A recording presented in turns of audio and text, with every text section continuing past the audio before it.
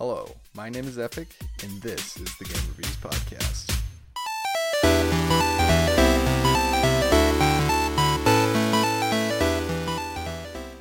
Hey everybody, I am here to talk to you today about The Division 2, but before we get into that, I want to discuss what this podcast is actually about, since it's the first episode. The main point of this podcast is to more or less give non-opinionated reviews of the newest games coming out and to then give my opinions on them. So what I'm going to do is I'm going to explain what the games are, go over all the different game mechanics, etc., do all that, and then we'll get to the point where I'll share my opinion on certain aspects of the game mechanics. So let's go and get right into it. The Division 2. The Division 2 is an arcade-style cover-based loot shooter set in a one-to-one recreation of Washington, D.C. that I've found is actually quite accurate. I've actually seen videos of people who have favorite donut shops in D.C., and they've actually been able to find those donut shops in the game, which is quite cool. The backstory of the game is that a global pandemic killed off thousands of people, causing mass disorder and hysteria across the United States. New York was the first installment of The Division, and obviously the second installment of The Division is set in Washington, D.C., as I mentioned before. So, in the game, you play as a Division agent, helping rebuild the remaining civilizations in Washington, D.C. The Division is a organization that is created by the government, and their job is basically to clean up the mess that was made in the left by the pandemic. So, in The Division, you fight against three main factions during the main game. Those three factions are the True Sons, the Hyenas, and the Outcasts. In the end game, you fight the Black Tusk, which is a different faction. You actually have to complete all the strongholds at the end of the game to unlock the Black Tusk. Now, this game is co-op or solo. You can play it either way, and it is possible to beat it solo. And there's a PvP mode as well as PvP-VE modes, which is all very interesting. And it's actually something I've never been exposed to before. So now I'm going to go over some of the mechanics of the game. The weapons, so it is guns. It's not swords or anything like that. So almost all your weapons are guns. And you can have only two weapons in your usable inventory at any time. You can keep other weapons on you, but you're not able to use them. You'd have to switch them out, and you cannot switch them out while you're in combat. The weapons do have a tier system. From least to most powerful, the tier system goes worn, standard, specialized, superior, high-end, and exotic. And then each of those weapons have specific talents. Worn and standard weapons do not have any talents. Specialized weapons have 1 talent. Superior weapons have 2 talents. High-end weapons have 3 talents. And exotic weapons have a random number of completely unique talents. And I probably should have mentioned this before, but the weapon talents are basically weapon perks. Another aspect of the game is the skills. The skills are basically placeable weapons, so they're like traps or turrets or that sort of thing. They're not guns, but they're essentially weapons. They typically do damage. So all the skills in the game, you have the pulse, the turret, the hive, the chem launcher, the firefly, the seeker mine, the drone, and the shield. All of these different skills have subclasses that I'm not going to go into because that would take a long time. But basically the pulse will typically reveal enemies and it'll highlight them on your HUD. The turret will shoot enemies, but it can't move. The hive can do many different things. It's quite versatile, but one aspect of the hive is, think of it like a bunch of bees, and the bees will go and sting the enemies, but it's actually little bombs. The chem launcher launches chemicals that do different things. The firefly is essentially a flash nade. Nothing too unique there.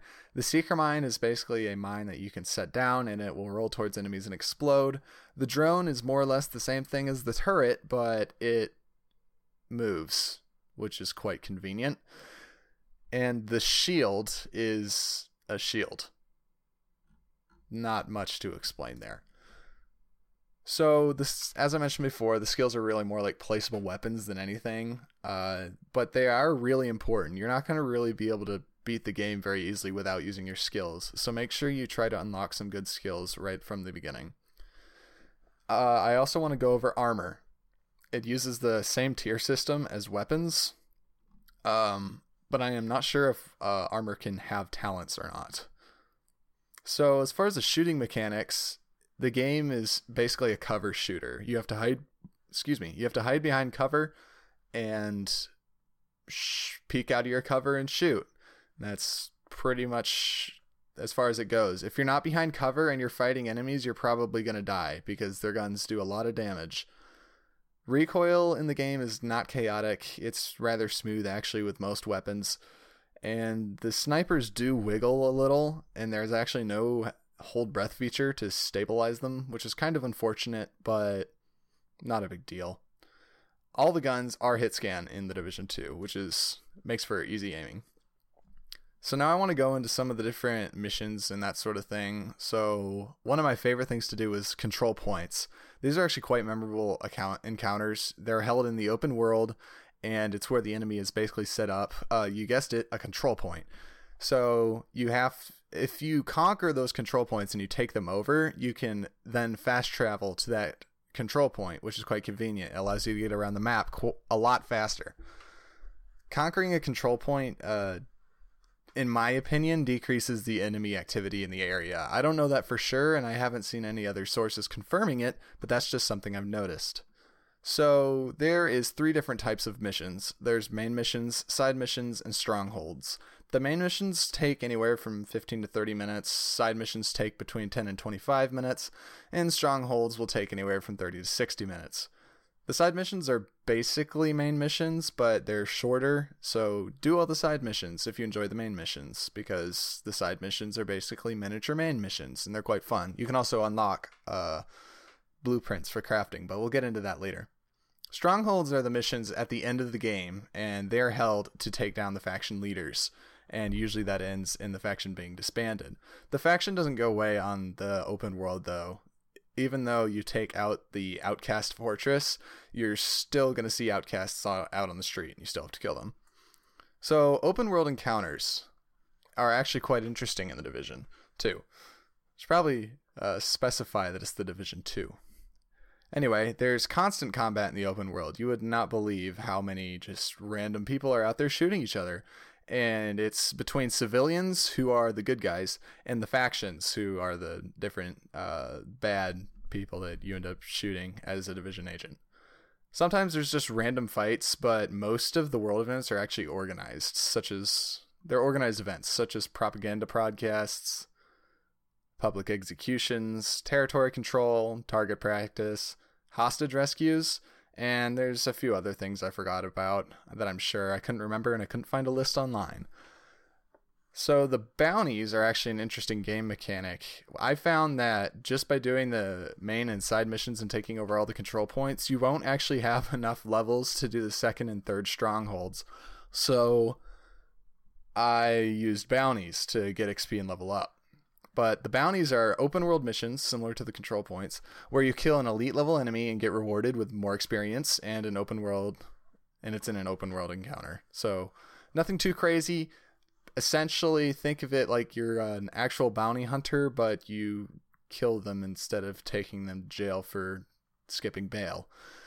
So crafting and recalibration, this is a mechanic I haven't done much with, but I did some research and I feel like I have a pretty good understanding of it now. To craft a gun or armor or something like that, you need to acquire blueprints, which can be discovered by beating missions, side missions, and completing bounties, which is something I wasn't aware of beforehand. Crafting materials are used to, craft armor and weapons, and I'm pretty sure that's all they can really do. They might be able to do mods and that sort of thing as well, but I am not 100% sure. Recalibrating allows you to transfer a talent from one weapon to an armor piece or another. I sort of threw this in with crafting just because it's essentially the same thing. You're still crafting, I guess, a weapon in a way. You're just taking talents from one weapon and moving it to another.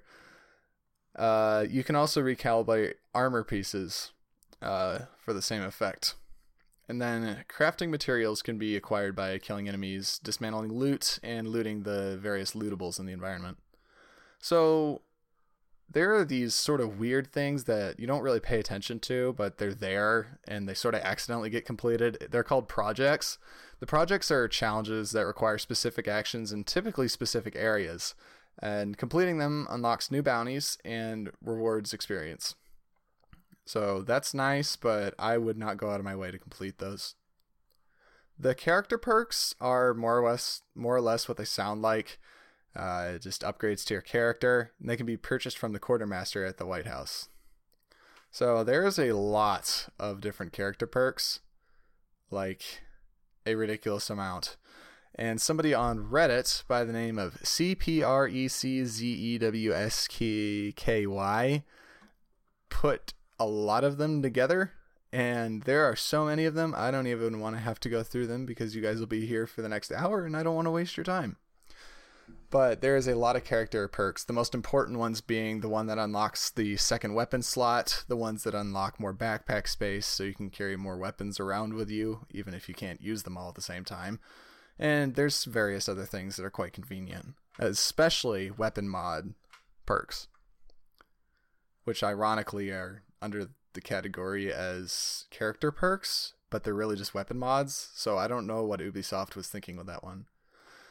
Also, I should probably mention, this game is developed by Ubisoft. So, the Dark Zone is that PvP VE environment that I mentioned earlier. And in the Dark Zones, you can collect abnormally powerful loot. It's disproportionate to the loot you get in the main areas. You can complete the missions in the Dark Zone to acquire the loot. So the Dark Zones have specific missions, but the loot you get from those is often contaminated with the virus that caused the pandemic. So what you have to do is you have to put that loot in an extraction zone, and you have to basically tie it onto a helicopter, and the helicopter will extract it for you from the Dark Zone. And then the contaminated loot obviously has to be discontaminated. So there's a process there. I'm pretty sure. I don't know exactly how all that works, but it is definitely pretty easy to figure out with a YouTube video or blog post, etc. Loot in the Dark Zones can be stolen from other players by killing them while in the Dark Zone. That's the one thing that's unique about the Dark Zone. It is the only PvE area where you can kill other agents. It's known as going rogue. So if enemy agents... I say enemy agents. Technically, they're all with the division with you. They're all supposed to be allies, but if you go rogue, you can kill them and steal their loot from them. So that sort of thing makes the Dark Zone a high-risk, high-reward area. You can get extremely powerful loot, but it might just end up being a waste of time, because you might be going to get that loot extracted, and then bam, some random enemy agent that's gone rogue just kills you, and it's all gone, and you got to go do it again. So you can play the Dark Zone two ways. You can either play like, I guess, a pirate, or you can play the missions and try to get loot that way. If you do decide to play by getting the missions, you should probably know that the enemies in the Dark Zone are extremely powerful. So that makes completing the missions even more difficult and adds extra stress to trying to get the loot extracted. So there is a exclusively PvP mode. It's known as Conflict. And within Conflict, there's two different game modes that you can play, Skirmish and Domination. There wasn't too much creative thought put into these. Skirmish is basically a classic TDM, or Team Deathmatch. There's not much else to it. And Domination is a standard capture the point mode. Nothing too unique there. I tried to queue up for these once, and it looks like they're not very popular, which kind of makes sense because they're not very unique. And the shooting mechanics of the Division wouldn't really work great for multiplayer, in my opinion. But some people might be into it. So, in the endgame, there are endgame specializations. Once you hit level 30, or once your agent hits level 30, you can choose one of these three specializations. You have Survivalists, Demolitionists, and Sharpshooters. The Survivalists use a crossbow as their primary weapon, and they fight with traps and status effects. The Survivalists... Oh wait, I just mentioned the Survivalists. My bad. The Demolitionists use a grenade launcher, similar to elite enemies that you'll fight throughout the game. And Sharpshooters use a powerful sniper rifle, and they're basically just snipers. There's nothing too unique about them. I made a point to put down podcast notes on enemies, but I apparently forgot to do it. So I'm just going to do it from memory. There's basic enemies. They'll have red health bars. They don't really have much armor. If they do have any armor, it can be broken extremely easily. They're the most basic level of enemy, and they're easy to shoot and kill. I guess you could call them a tier 1 enemy. Tier 2 enemies have purple health bars, and they have white armor bars above that purple health bar. Once you break their armor, they're basically the same thing as a red enemy, but you have to break the armor first, which takes almost twice as many bullets as just killing a red enemy. And that's just to break the armor. You still have to kill the tier 2 enemy afterwards. And then there's the elite enemies. They have yellow health bars and ridiculous amounts of armor. Some of them you can sit and unload, 7, 8, 9, 10 AK clips into them, and you might be halfway through their armor.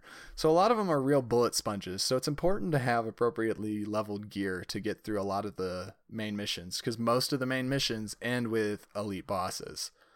I say bosses, they're elite enemies, but those elite enemies are actually the same enemies that I mentioned that have the grenade launchers that the demolitionists in the endgame get to use. So there is going to be some endgame content that's actually going to be completely free. For an entire year, there's going to be 3 episodes, I guess you could say. The first episode is going to be DC Outskirts Expeditions. The second episode will be the Pentagon, the Last Castle. And they're also going to add a raid, which is going to be according to the Ubisoft website, will be the first 8-player raid in the history of the Division 2. And will arrive with the launch of Operation Dark Hours. I don't really understand what their Dark Hours is because they don't mention it. So that's not one of the episodes, but hopefully the raid will be fun whenever that comes out. So I'd recommend following the developer feeds to see that. Also, they're going to be adding new specializations. 3 new specializations, and they'll each have their new unique signature weapons and their skill trees to unlock and master them. And they basically also make a point to say that they're going to be constantly adding stuff to the game. I read on their patch notes they intend to make weekly patches and updates, so hopefully they will keep up with that and it'll be great. So the last thing I want to talk about is clans. There is clans in the Division 2. I wouldn't worry about them too much. They're very basic. There's really little you can do with them. If you want to be in a clan with your group or your group of friends or whatever, just to say you're all in a clan, then that's cool. But just know your clan is limited to 50 players. Other than that, there's nothing too unique there. So now that I've basically gone through everything, I want to go ahead and give my opinions on the Division 2. And just to preface everything and go and just start us all off, the Division 2 is the only loot shooter I've ever played that I've enjoyed this much. It's absolutely phenomenal. The content is great, and you really do killing enemies is satisfying. They might be bullet sponges, but when you finally get them to die, it's just as gratifying as the first time you did it. So as far as the setup of the game, where it's agents in DC and that sort of thing, I love it. I love it because not so much the whole post-apocalyptic thing, because I think that's an overused gaming trope at this point, but the fact that it's in a 1-to-1 version of Washington, D.C. is absolutely phenomenal to me. And you get to do all these crazy things like steal the Declaration of Independence and that sort of thing, and that's great. I absolutely love it. So as far as game setup and game story and lore and that sort of thing, Division 2 is great. I like it. The game mechanics are honestly not my favorite. I don't like having all the different crazy perks and weapon mods and all that stuff. That it's too much to learn. Sometimes I just want to, open up a game and shoot stuff. I don't want to have to grind for loot and that sort of thing. But that's what type of the game this is. Sure, it might not be up my alley, but I'm sure it's up just about everybody else's. As far as the actual shooting mechanics themselves, I don't like that much either, but I also play a lot of Counter-Strike, so the recoil in this just feels like it's sort of just wiggling around randomly, which kind of bothers me a little bit, but again, that's really how it should be. Counter-Strike is not a very good example of shooting mechanics, but I guess the best way to say it is I like it, but I'm not used to it. So the control points, those missions are honestly my favorite thing to do. I love the control points because it's completely in the open world. It's clean. Oftentimes there'll be a minigun when you take over the control point because the enemies come in 2 waves where you take it over, then they try to take it back. And using the minigun, just lasering through people, is the funnest experience that I probably had in this game. It's hilarious. I love just watching because the way it sounds is hysterical too. Like, the minigun is amazing. Anyway, I love the control points. Very entertaining bit of the game.